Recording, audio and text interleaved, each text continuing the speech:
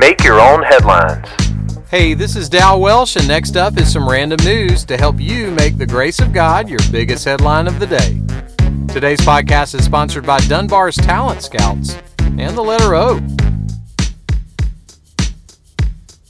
So, do you like cold-pressed juice? Great Neighbor Juice Company is a new juicer in Buffalo, New York. They have some good juice medleys, including one called the Hoyt Lake Refresher. It's made of golden beet, pineapple, carrot, turmeric, ginger, and apple. Hoyt Lake is part of the Olmsted Park area of Buffalo, and Great Neighbor Juice is truly being a great neighbor because they're donating 50 cents from every juice sold to the Olmsted Park Conservancy. What do you call juice with no ice in it?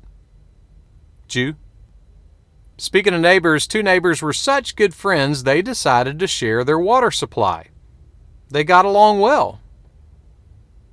The Apostle Paul was writing to some folks in Galatia about what it really means to be a Christian, and he said this: "For freedom, Christ has set us free." The ultimate and most supreme freedom in the universe is being free from sin.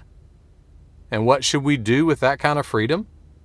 Well, someone put it like this: our salvation means that the curse of the inward curve of sin is broken, and we are now free to turn outward, to love God and neighbor.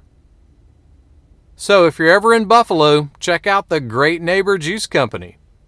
And remember the words of philosopher Clementine Julius, who said, "Keep the ice in juice." And if you're a Christian, remember the best way to live out your freedom is to turn outward and be a great neighbor. Make that one of your headlines today. Make Your Own Headlines is a little smidge of encouragement from Holland Avenue Baptist Church.